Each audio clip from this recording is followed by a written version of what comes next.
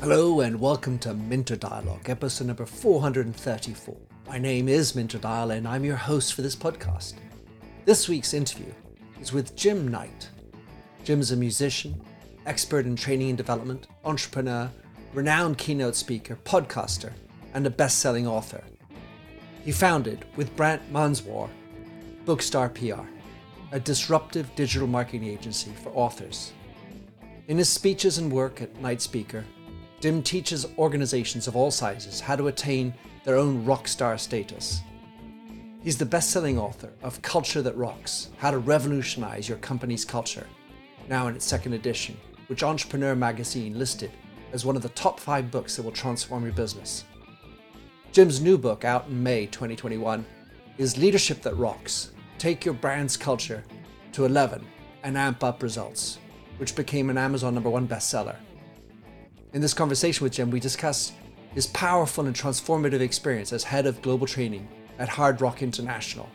We explore the fascinating and inspirational examples coming from rock stars, as well as the core ingredients that go into making a successful business culture, rock star leadership, and a fulfilling life. A powerful and energetic conversation. You'll find all the show notes on minterdial.com. Please do consider to drop in your rating and review. And don't forget to subscribe to catch all the future episodes. Now for the show with Jim. Jim Knight. If people were able to view you, they would have their eyes wide open. Let us make our eyes wide open about how leadership can rock. In your own words, Jim, who you be? You know, I aspired to be a professional musician at one time. And while I was at college, I discovered to do that, you actually had to be good. So I changed careers. I became a middle school teacher. My claim to fame really is 21 years running training and development for Hard Rock International, which I absolutely loved.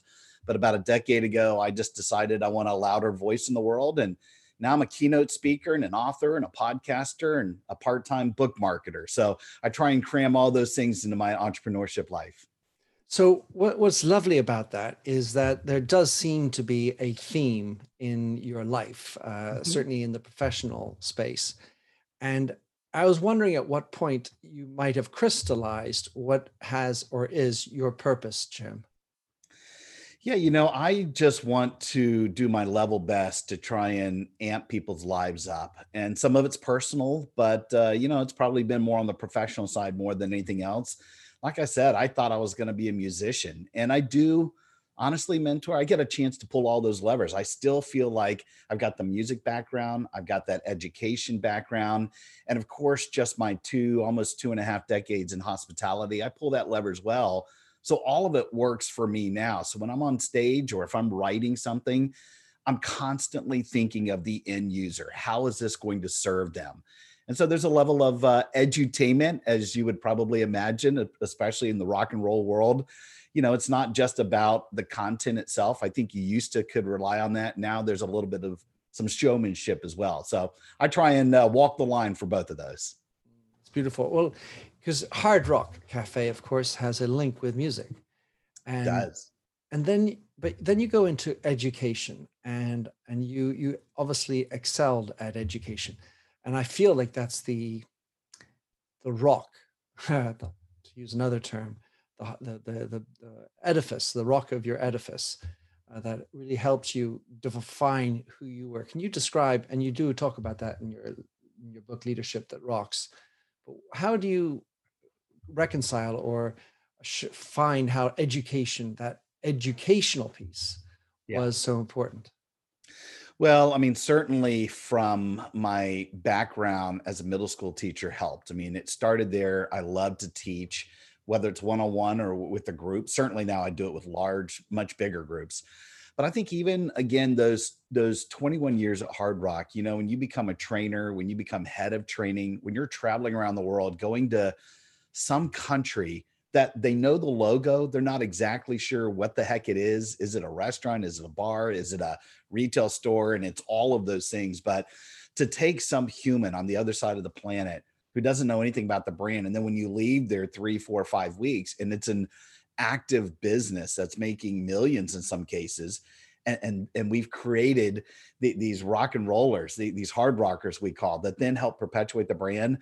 It just got me so excited. And again, in the summertime, when you're a school teacher, there's no money to be made. You're not working. You had to take a summer job. That's actually how I fell into hard rock. But I just fell in love with the culture. To be more specific, I fell in love with the people that were in the culture. So they were a little bit more open-minded, I would say, to learning something that would be a little bit different, because rock and roll is such a nebulous, esoteric concept anyway. We operated in the gray quite a bit, but it gave me so much more leeway. It was an unbelievable palette with which to paint. And so when you can be a little bit more irreverent and unpredictable, I think it helped mold me to actually the type of teacher that I am now.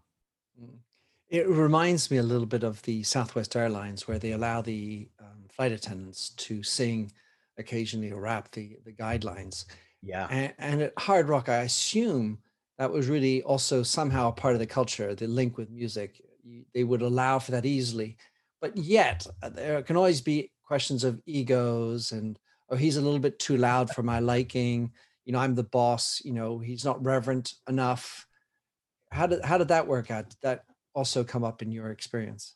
Well, I would say it evolved over time, but it's always been where, it's called the hard rock, and we would sort of jokingly say that if a guest even said it's a little bit loud, can you turn down the music? We would have some ego. We would be a little bit cocky and say, hey, listen, it's called hard rock. We're going to turn it up. But the reality is you really do have to cater to the guest, to the customer. And so as long as music for us wasn't in the background, it was in the foreground, it was part of the experience. And believe it or not, there's an actual art form to it. In that brand, whether you're in a hotel, casino, cafe, the goal should be, and I'll use the cafes probably is the easiest one to think about. If you and I were sitting at a table having a conversation, as long as we could comfortably hear the music and have a conversation, but I can't hear the other people next to me, it's the perfect sweet spot. If I can hear other conversations, we got to turn the music up. And as a manager, that's what we're doing all day long. If there's hardly anybody in the building, you're turning it down. If it's full, you're cranking it up. So it definitely was a part of it from a practical logistical standpoint. But then the people that you hire, we had to go out of our way to make sure that we had some unique characters because one, Mhm. I'm just a big believer that unique people create unique experiences. And where do you think you're going to get them? Is people that probably have a passion for something. For us, it just happened to be rock and roll and it happened to be music. So did an occasional really smart, competent server, bartender, housekeeper get by and they just had the skills and they didn't love music? Sure. But for the most part, they either really wanted to be immersed in the spirit of rock and roll or they couldn't get the gig. We needed that to be a part of the experience.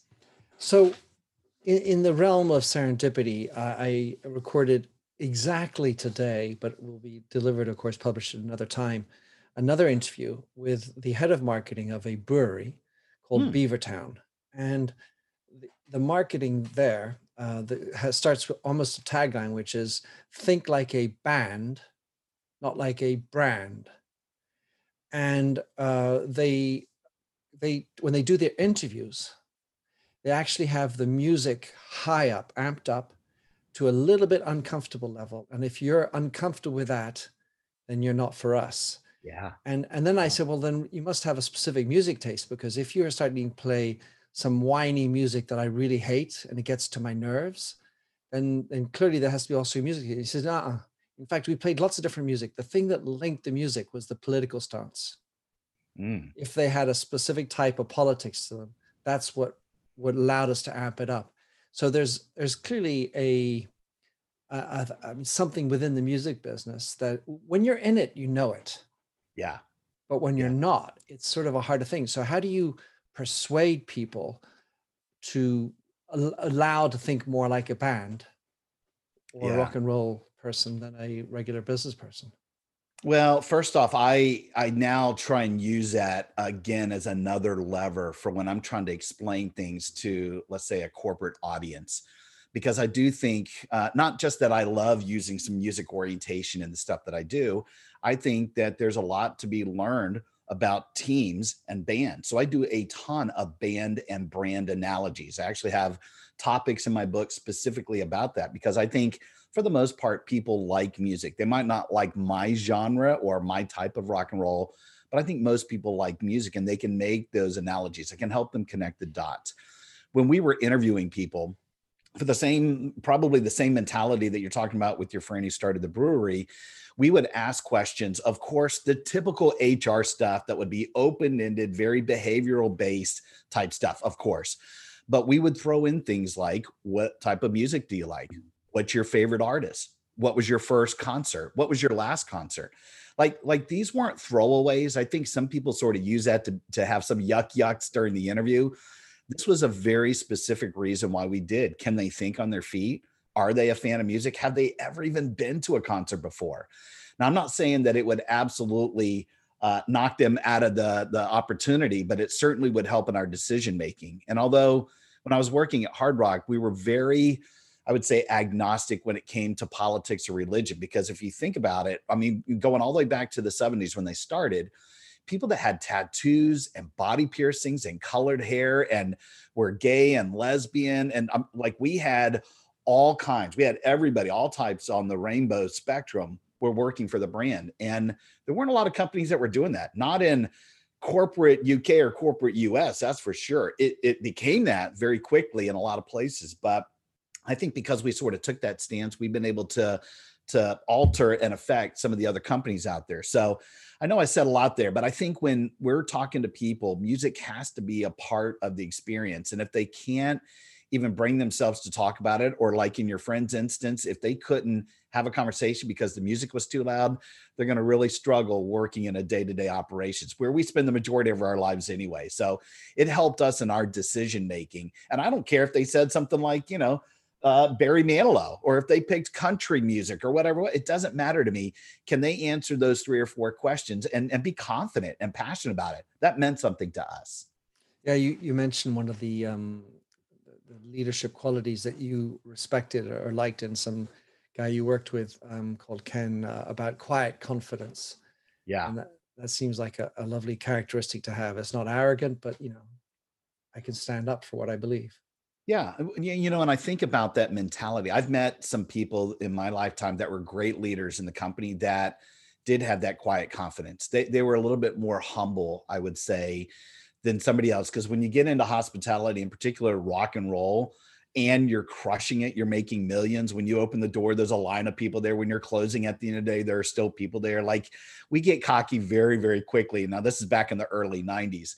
I know a lot of people that would just love to bring the swagger every day. Like, they're okay with bringing the thunder, and that's fine. And there are times to do that. But there are other times when it's cool to be quiet and subtle and maybe not talk as much, maybe listen to whether it's a team member or whether it's a guest. But at some point, when you do talk, when you've got that quiet confidence, people pay attention to you. So I think you can go back and forth between being humble and bringing it when you need to. Yeah, and you put that very much in your book in the context of humility, Yeah. and of course I subscribe to that thought.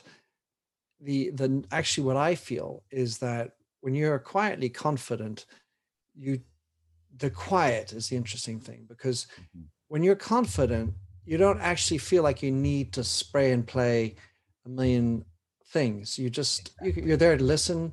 You're grounded and present while you're Yeah. listening. Yeah, and this goes back to the educational piece that you were talking about earlier. If you think about the different types of communication, right? We have had a lot of education, a lot of training on how to write. All of us have probably had some type of training, education on how to speak. We've gone to some speaking classes, whether you did it in high school or university or whatever. Where are the classes in listening?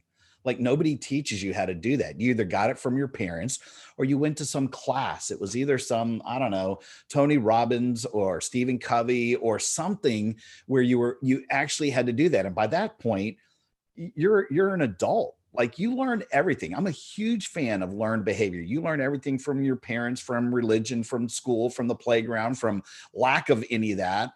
But by the time I get to be an adult, I'm 19, 20, 21 years old, and I want a job. If my natural disposition isn't to listen to people or look them in the eye or smile or have a great personality, I can't train you to do that. You either have it or you don't. You have to actively go out and look for it. And so I think your point is to be humble it does require some smart, some thinking. Hopefully you've got some great background, some great education. Somebody's helped you along the way. But I'm just a huge believer that every once in a while, when there are things, especially if there's something with some emotional attachment, if somebody on the other side of a point of view is just so passionate, why not you, as the listener, just shut your yapper for a while, listen to them, because you know what? They might actually have a great point. You might actually change your opinion because of what they said. So it's just, I don't think this happens very often in today's society. I think I'm looking for the psychological break so I can jump in to make my point, and I need to be as loud and grandiose and over the top to make my opinion heard. And I just think the really awesome leaders are the ones that don't need to do that. Every once in a while, maybe you need to inspire the troops. You got to motivate them. But in general, just be quiet. Just listen to the other person. And when you speak, you'll have a lot more credibility for what you're saying. It'll bring a little bit more heft, if you will. Gravitas. It makes me think of a conversation I had at lunch recently with a friend, Ollie, who said that maybe we should change the way we teach kids. And his idea was that every kid should learn a little bit of like 10 or 20 languages, how that Yeah. would shift our perspective. So we should have one class on learning a little bit of every language, one class on listening, and the one I would add is one class on sleep. Yeah. We learn everything about how to do cognitive waking stuff, but nothing about the third that actually completely changes the way we live our Yes. 2/3 of the day. So there we have a new curriculum, Jim. We Going should. back to education. Yeah. So most leaders, everybody has been through education. So everybody has an opinion on education. However, I don't think that much education is done well. And certainly when it gets to learning for development, it just feels so dry and KPI'd and way too ineffective. What you say would be in your so many years of experience in training mostly adults in the case of Hard Rock, Yeah. what makes good for good education? Well, I start with early education, but you can go all the way up to when you actually are getting some training in a company. And quite honestly, the majority of it in just about everything I've seen is garbage. And first off, I'm a product of public education. I taught in the public school system, but two of my three kids, we homeschooled 100% all the way through to the time they got out of high school. So I've seen private, I've seen charter, I've seen all the different variations. And the question that you asked, Mentor, I think about even during the pandemic, when everybody, for the most part, I know it was here in North America, but all over the world, a lot of them were having to do virtual school, virtual education. And the teachers that were great became even better. Like they were able to translate that from a distance. The ones that were absolute crap, they were exposed. They were unmasked. That they really weren't that great of a trainer because they were reading from out of the manual. They were just droning on and on. And imagine if you're a 6, 7, 8-year-old and you're trying to watch a video for hours at a time, it's just not going to work. So I do believe that there's got to be an overhaul, not just in the delivery, although that's big on my scope. I think even in the content. I think you make an excellent point. I think for the majority of countries, particularly again, I have to point, my finger at the US and say they are teaching to the test, that somehow along the way we've sort of been ingrained that this is what we need to do, that this is important for us to get to the next level, get a job or make your way through life, when in fact we ought to be teaching a whole lot more social skills, life skills, like what you just talked about. And so I do think you've got to focus on some of the basics, but there's a totally different way you could do it. And I think the more systems that you put in place, and oh, by the way, go get an awesome teacher on top of that, then it's going to be a fantastic confluence of events. At the very least, though, even if you had a mediocre teacher, if I had a system in place that said, this is what we want you to teach, you would almost fake people into teaching some pretty good education. So I think the same thing could be said for when you start to get into a job. And so, listen, I made my bones the way that I had any type of a career that I do right now. is because I overhauled all of the training at Hard Rock. I got rid of every physical manual. I turned them into comic books. I got rid of as many words as possible. I thought, geez, can I help people that have dyslexia or English as a second language? I mean, the Hard Rock operates in 75, 80 countries now. We didn't hardly have to translate anything because people got an idea of exactly what it was because of a series of pictures. So I think when you get to that point, and I'm just talking about physical materials, now you start thinking about e-learning and video and all the cool, fun things to make it interesting for the end user. The goal is to get that stickiness, to get their, to get them to remember the information, to increase their retention skills. And so I think the whole thing could be overhauled. And honestly, if I wasn't doing what I'm doing right now, I would probably do that. I would probably get into somehow into public education to see, could I get in there like a bull in a china shop and completely disrupt the entire market and just do it a different way? I think we would be better served. Somebody's got to do that. I'm waiting for that to happen. Well, we in France, where it's obviously an important part of the public expenditures, we call it the mammoth, as in Mm, the sort of nearby dinosaur, extinct. yeah. It's just huge, doesn't move, and we're so set in our ways. But bringing in that emotion, of course, that there's so many different learning styles. There's so many other ways to play to our emotions and get that engagement, but it does require such a mindset. And I feel like it rhythms, to use another musical expression, throughout your book, this whole idea of being educational and learning how to adapt to your audience. One of the things that I wanted to ask you about was the challenge or the strength of using what you did in education to drive the brand of Hard Rock. At some level, I got the feeling that you were creating or making live the brand through education. Is that what you felt? And should you say that other companies should be thinking about this differently as well? Yeah, absolutely. I had a wonderful, awesome time there, and I had a pretty influential part to play. I started off as a host. My hair did not go up and is spiky like people, if they could see me now, would envision my hair. You go back 15 years ago, I had long hair. I could sit on my hair. It was the typical mullet. I loved working for a brand that allowed me to be and say and do whatever I wanted to, but there were actual really good business fundamentals in there. And although I loved my trainers, I loved what we did. It was an exciting time when the brand was growing in the early 90s. My role, taking that educational background, was could I apply the concepts that I loved from my most interesting teachers that got me out of the classroom, made it more visual, made it more experiential? Could I do that in a big, huge behemoth brand? To be honest, I started with one. I worked in the Orlando Hard Rock, which was the busiest restaurant in the world, pushing about 8,000 people a day through that thing. And that's fun. And your skills get sharp. But eventually, when all of the managers in the entire world, no matter where there was a Hard Rock, they all got trained in Orlando.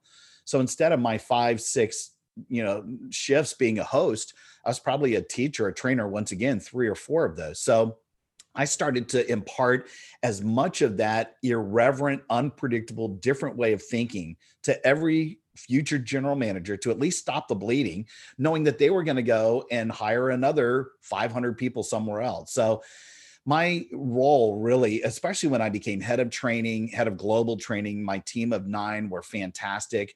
We actually branded ourselves the School of Hard Rocks. It was very academic in nature. Our corporate university had 3 different conference levels, but everything from print, video, e-learning. We won so many different awards, Tele Awards, Brandon Hall Awards for all of those different areas. So I felt like, and which was probably another reason, by the way, that I left. I thought, what else can we do here? I love that we were able to make a difference in a brand that was probably in the top 10 of all brands. Any health study that I ever saw, people knew the logo. What else could I do? I'm not sure I could even go work for another company, which is why I'm an entrepreneur now. But yes, to answer your question, my goal, I think, was to take that ripple effect, see how far I could push it as far as I could. And then when I got it to the point that I thought I'm as far as I can go, let me step out of the way and let somebody else perpetuate the thing. And let me see if I can't do it with a louder voice on a bigger stage with other industries like banking, like insurance, like real estate, like funeral directors. Like, these are some of my biggest clients now. And you would not know that by thinking the Hard Rock guy with the crazy hair. Yeah, I think everybody could be better served by having better education, at least from a training standpoint internally. And I just think that resonates ultimately to the end user, to the customer, to the guest. I think it does translate into better sales, and your brand gets to stick around a little bit longer. Well, as I've written and you say, ultimately, as people first. The world's best known investor and Wall Street expert Warren Buffett once said, Wall Street is the only place that people ride to in a Rolls Royce to get advice from those who take the subway. Mr. Buffett's quote is remarkably accurate, but how many people would rather receive advice from him than someone simply guessing? Welcome to Buy, Hold, Sell, your single source for Wall Street knowledge and profitable guidance. Please join me, Todd Schoenberger, and fellow trader Tobin Smith, as well as host Veronica Dudo, for a podcast known to move the needle for investors. Tobin and I are seasoned Wall Street executives with deep investment experience, and we are prepared to share our advice to those who choose to listen. Download Buy, Hold, Sell today on the Evergreen Podcast Network or your favorite podcast channel. And Inside Out is the model that I talk about.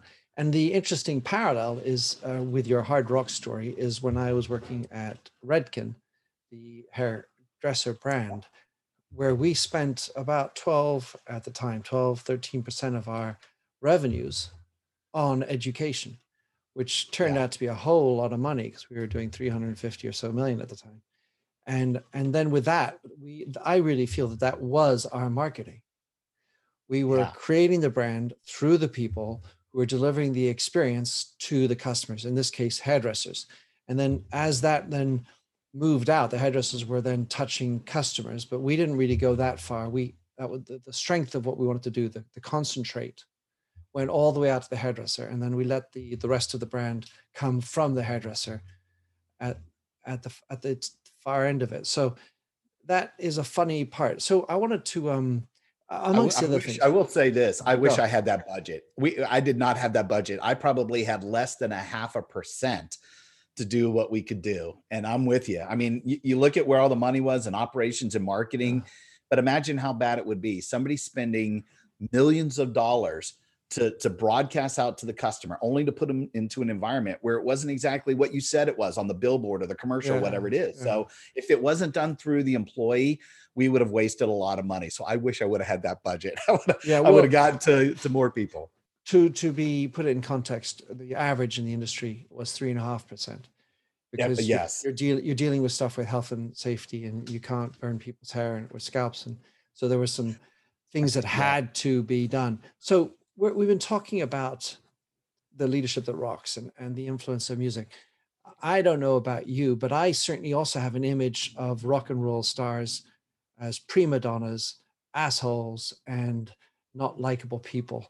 I have certain images like that break up after a few years in this huge egotistical spat. So what I was going to ask you was, how do you take the good sides out of rock and roll artists in terms of leadership? Yeah. Well, first off, rock stars come with baggage. And so there is something about that. And I've thought about this quite a bit over the years. All the ones that I can really think of that really made a difference in people's lives. People were coming in for a burger or a t-shirt or a hotel stay or whatever, and the experience was completely blown away. Like whatever individual, whatever hard rocker they came into contact with, if there was somebody who went above and beyond and just rocked their face off, they remember that forever. And that's what made the experience. It wasn't the things or the stuff or whatever, it was the person. So I do know that when you get into this world of rock and roll, you know what? They're going to speak their mind. They're going to expect certain things. They want to be on a first name basis with the boss. They want to be able to say something and not have a fear of something happened to them. So yes, unique people, again, create unique experiences, but you're going to have to deal with that. And I guess part of it would have been from a leadership standpoint. You've got to teach leaders to be accepting of that. You've got to go, what would you rather have? You want, a couple. Maybe it wasn't the whole entire group, because we needed some soldiers who were just doing the work. I get that.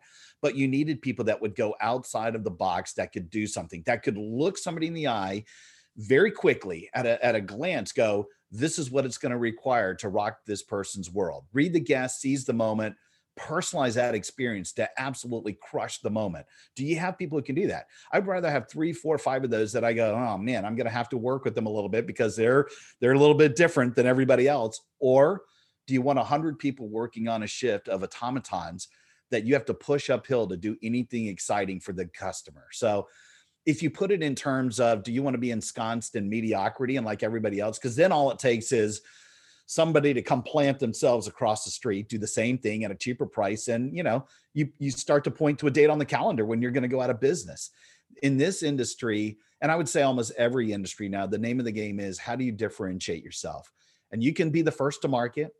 You can hang your hat on the product. You can focus on the environment, but at the end of the day, you said it best, Mentor, it is about the people. If I get that part right, and knowing full well that I'm going to hire some rock and rollers and they're going to be a pain in the ass, but the reality is they're going to bring something spectacular. I'd rather deal with that than deal with lackadaisical performance that doesn't get me anywhere. I just get into a sea of sameness that ultimately puts a nail in my coffin.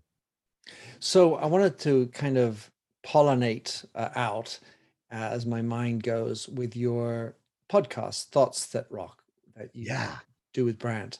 And I think it was your last guest, Tom Peters. And there were two numbers that really stuck out for me. The first was 37. 37 seconds that a doctor delivering bad news, if they look you square in the eye, it brings down all the costs, all the stuff. And I think that within that 37 seconds, first of all, I'm thinking you're seeing into the soul of the person. Mm-hmm. There's a level of quiet confidence in that regard, but there's a level of deep humanity that has to be transmitted. Is that what you took out of that? I did. And, Tom Peters, as I mentioned on that episode, was just one of my literary heroes. He's the whole reason I actually wrote my first book. To have him on was just pure joy for me. And to hear him talk about some of those things. I mean, we did get into some behavioral based stuff and we hit on some of his service excellence things, but he was really talking about extreme humanism. That was his last book and what he really focuses on. And to have that number sort of stuck out there and think, you know how long 37 seconds is? Like, try and be quiet for 37 seconds. Oh my gosh. It's super tough. But also imagine a doctor delivering information like that with something very raw and very relevant right now, because I just lost my father and I dealt with a lot of different doctors and nurses. I'm not sure one of them sat there and talked to me for 37 seconds. Now, they maybe came and went. They maybe quipped something and came back. Maybe there was a conversation where we were talking, but there was not a ton of eye contact. 37 seconds is a long time. But if somebody would have done that, there probably would have been a lot more trust and credibility. Not that there wasn't, but there were people that have worse situations than I just had. So I'm with you on that. Yeah, my sister's a doctor, husband as well. And inevitably, as you get older, you do visit doctors, and it's rare to have somebody looks you in the eye. And I think it's also appropriate in the business world when you're delivering bad news to, hey, listen, I've got to fire you, Jim. But you're looking up, you're looking at your shoes, you're not paying attention. I'm not paying attention to you. That's poor. Yeah. Yeah. And again, this is probably part of the education. One of the things that we got a chance to do in our 3-conference series, our corporate university, when I was working for the brand, was teaching skills like that.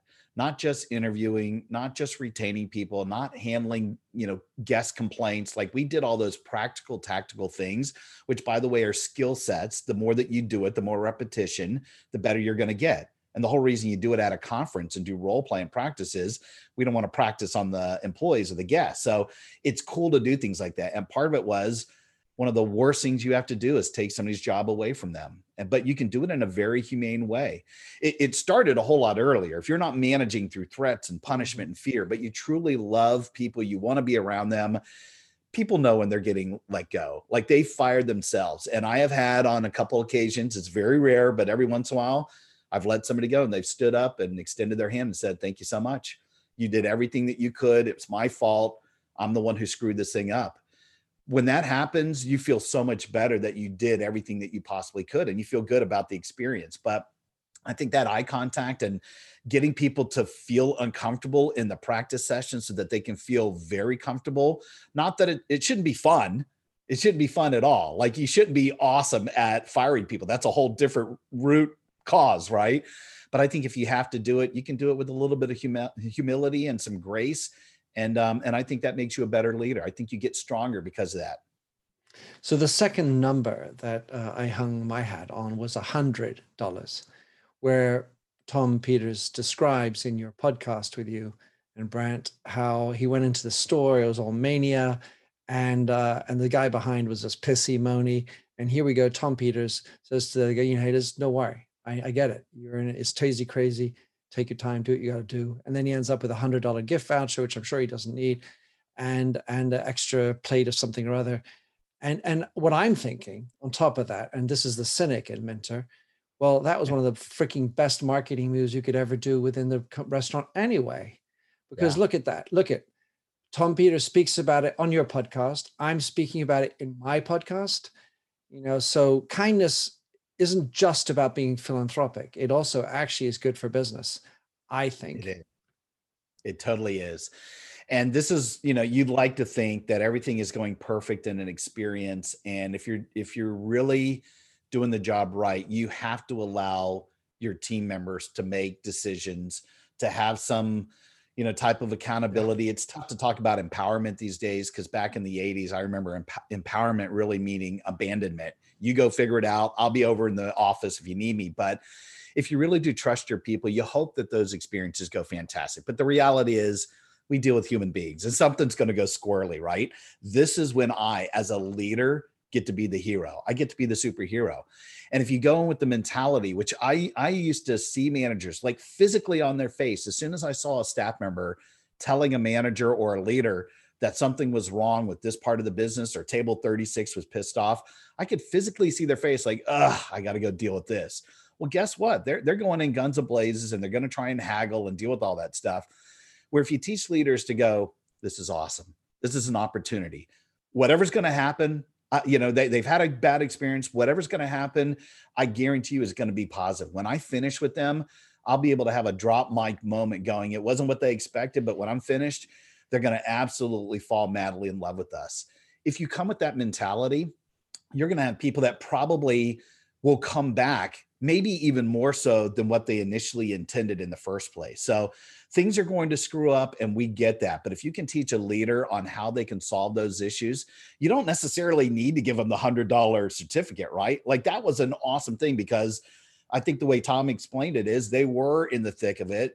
They don't probably get a lot of positive comments like that. Here's a fan. Here's somebody that this leader, this manager just said, man, that felt good. And I'm going to go and give them an opportunity to come back and be an Uber fan of ours. What a great opportunity. But he didn't need to do that, because Tom gets it and he's going to come back. Not all the customers do get it. But a leader has to step beyond that and go, I'm going to do everything in my power within my grasp while people are here. And by the way, I know I'm talking in a physical environment, but this could be online or on the phone. It doesn't matter. That experiential mentality, if you come with a positive mindset that things don't happen to you, they happen for you, you're going to be in a much better place. I love the change of preposition. And certainly that guy did not do it to get the publicity. The intention was just to show gratitude for the specific He's getting it thing. Now.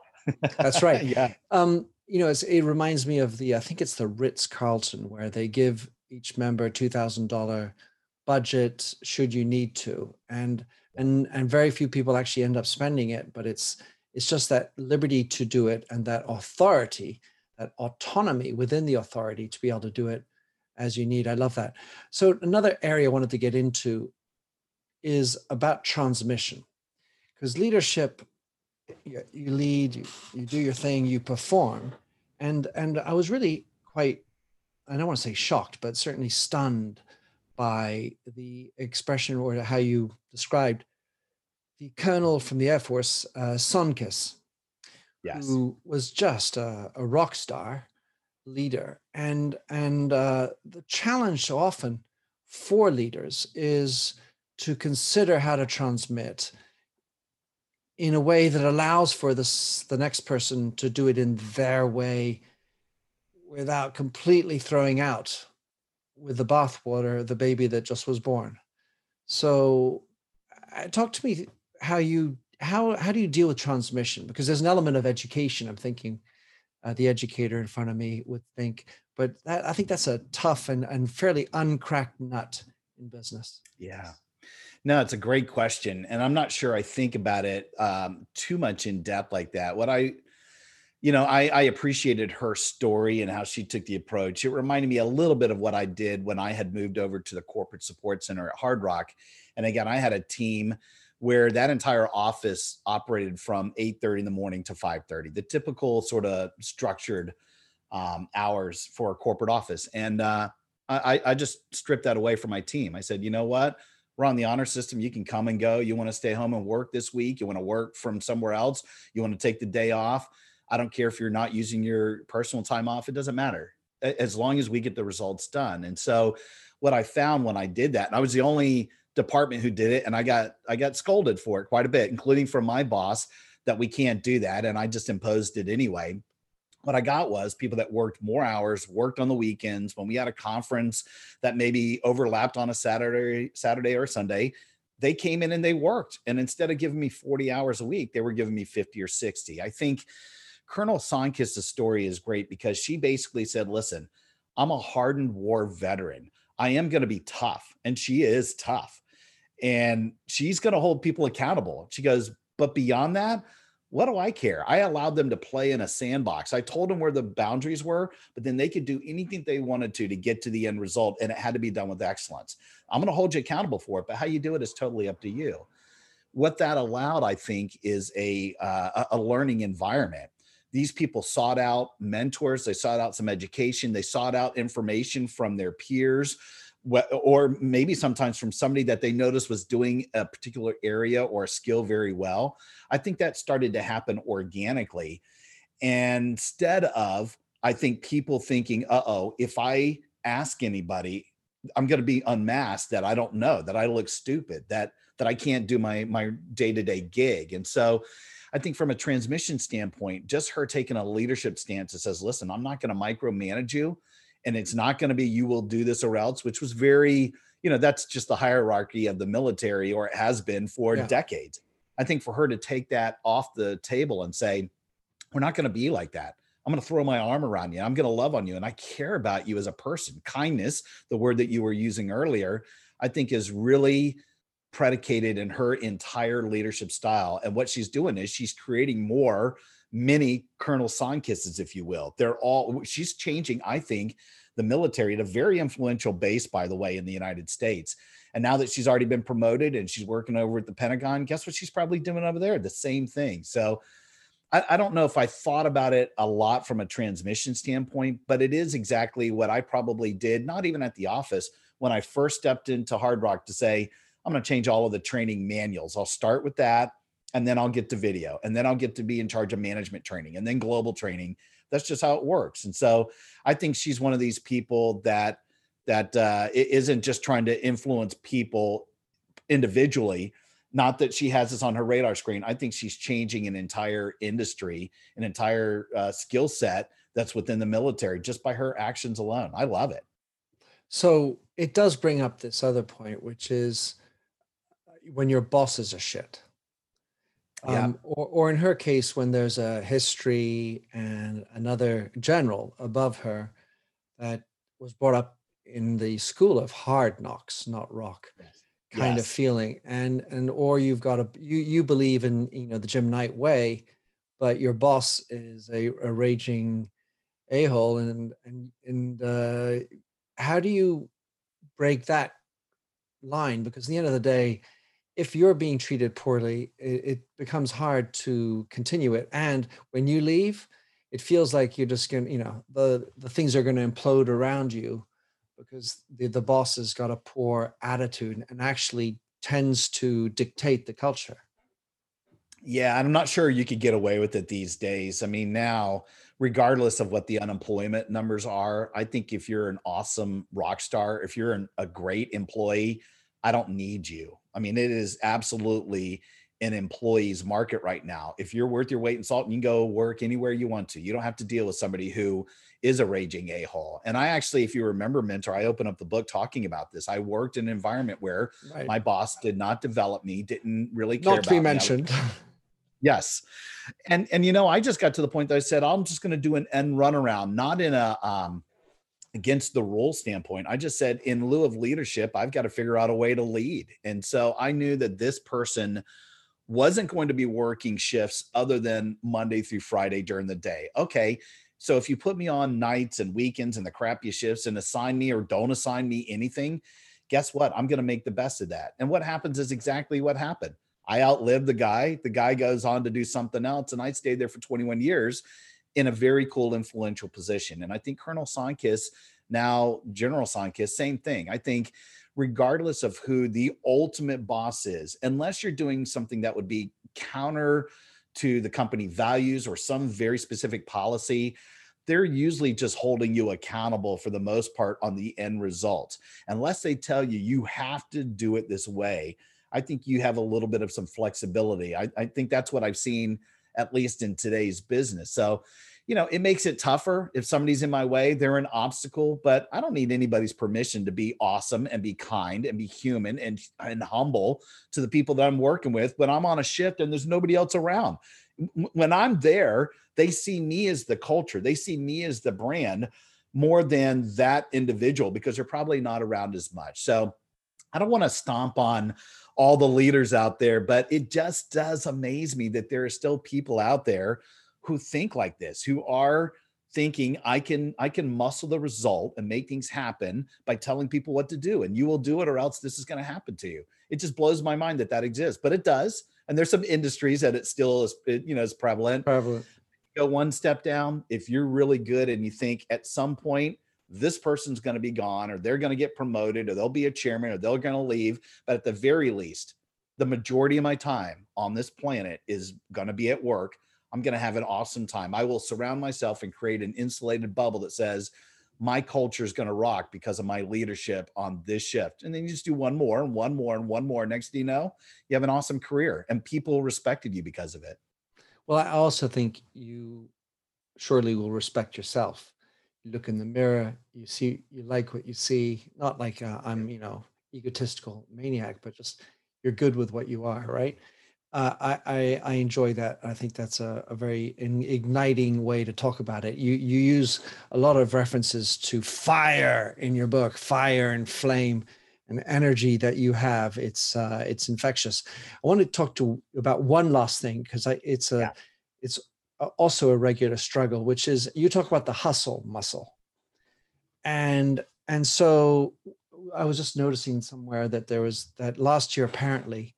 There was a 41% voluntary resignation across corporate America.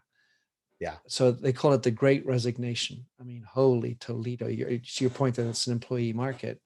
They actually presumably are easily finding places, but they certainly won't be tolerating bad places. That's right. So I think that's what that comes down to. But the hustle muscle, and put it in a way.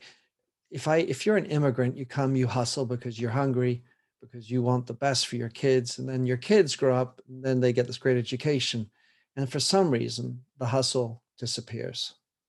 Yeah. So if you have it, that's fine. But first of all, how do you keep it? And two, how do you transmit it?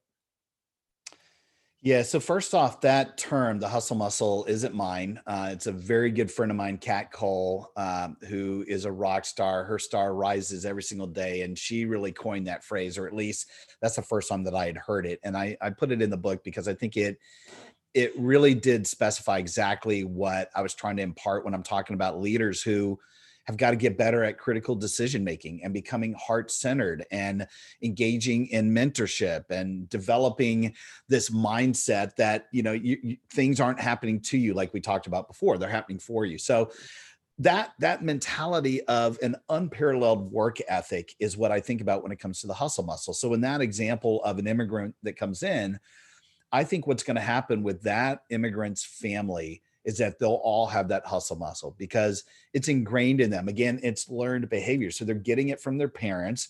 They're getting it early on. You'd like to think in their education, with their friends, with the playground, with religion or lack of religion, whatever it is. By the time they actually go look for a job or look for a gig, they don't just have I hope something is handed to me mentality. They don't just have, although there's nothing wrong with that. I love people who start businesses. I am a startup entrepreneur type of guy now. But to get there, you've got to have that hustle muscle. You've got to have the work ethic that just is going to outperform everybody else. And I use several examples, including Kobe Bryant, the great basketball star, where I talked about he out hustled everybody. You're not going to ever outwork him. So he gets to the level of that he was because of that mentality. There's a lot of other things as well, natural talent, of course. But in general, I think people that have this mindset is, I want to work. I know that that's good for the soul. It's good for my hands. And ultimately, it's going to get me to great places. Case in point, you're talking about this great, what did you call it? The Great Resignation. The Great Resignation. Yeah. After the pandemic, right, where people were laid off or they were furloughed or some of them were just put on, for temporary, we thought they were coming back, but they're not. Take that aside. The fact that at least in the United States, where unemployment checks were doled out like crazy, where there are people that absolutely needed it, and there are others that really didn't need it at all, but they found out that you can make a little bit more money off the government than actually going back and working a good day's wage.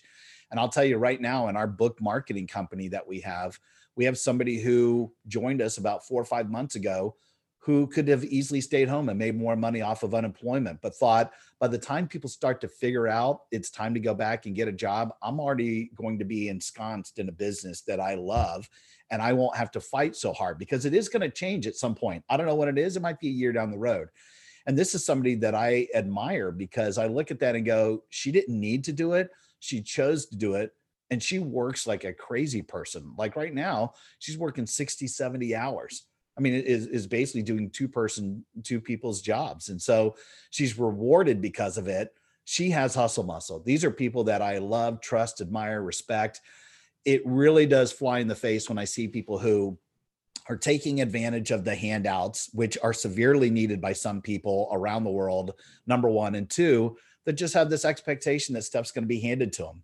And I know you and I are at an age where it's a little bit different. My grandparents, my parents, even we had to work to get to where we are. There are people today that just expect something a little bit different. And, let's start some cool businesses in the country. Yes, but not everybody's going to be able to do that. We need people who are willing to roll up their sleeves and say, I'm going to be a self-made person and stuff is going to come out of it. And I'm going to impart that to people that I can influence. And it might start with my family. It might ultimately be my community. You can actually change the world just based off of that one person's behavior. Colonel Sonkiss is one of these people who does that. Kobe Bryant was like that. I'd like to think every once in a while I get a chance to play in that space, regardless of whatever industry I'm in front of at that point. Well, you have an infectious energy.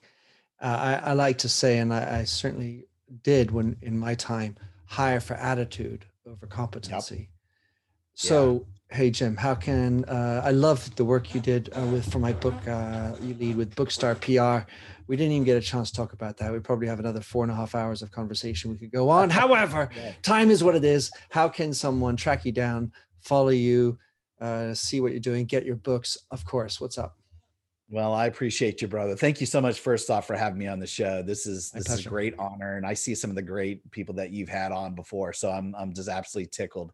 All roads probably lead to my website. It's really easy. My last name is Knight, so it's knightspeaker.com. If you go there, you can see all the crazy things, and there's video clips and different topics I speak about in my books and all that. Knightspeaker.com. You can see whatever you want, but honestly, this has been a real joy and just great getting to know you more. And I look forward to us spending a little bit more time together. One day we're going to meet in real life. Mark my words. It's going to happen. Yeah. Well, I've taken a screen capture and I'll put it on your website when I've got the blog post coming up. Thanks very much, Jim. Talk to you soon, man. Sounds great. Rock on. Thanks for having listened to this recording of the Minter Dialogue Show. You'll find the show notes and other blog posts on minterdial.com. If you enjoyed the show, please head over to iTunes to give a rating and review. And to finish, here's a song I wrote with Stephanie Singer, A Convinced Man.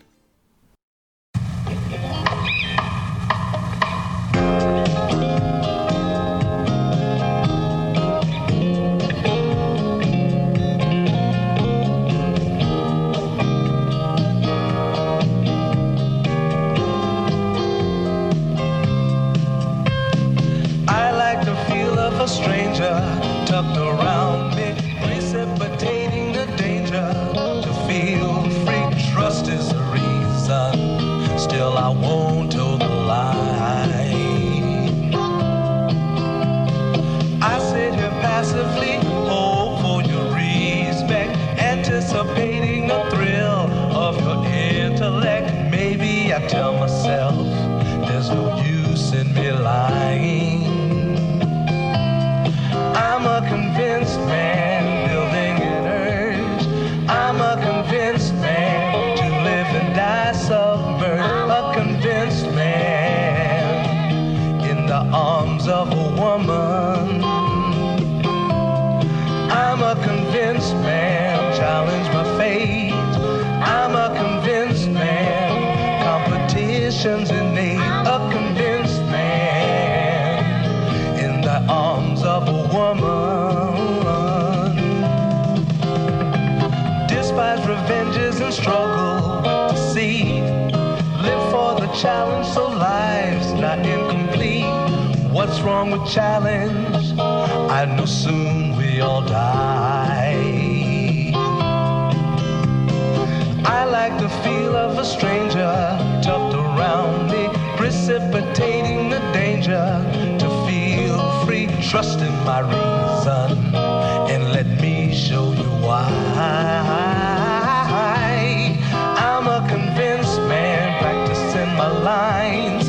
I'm a convinced man, here in these confines. A convinced man, in the arms of a woman. I'm a convinced man, bid to the test. I'm a convinced man, I'm ready for an arrest. I'm a convinced man, in the arms of a woman.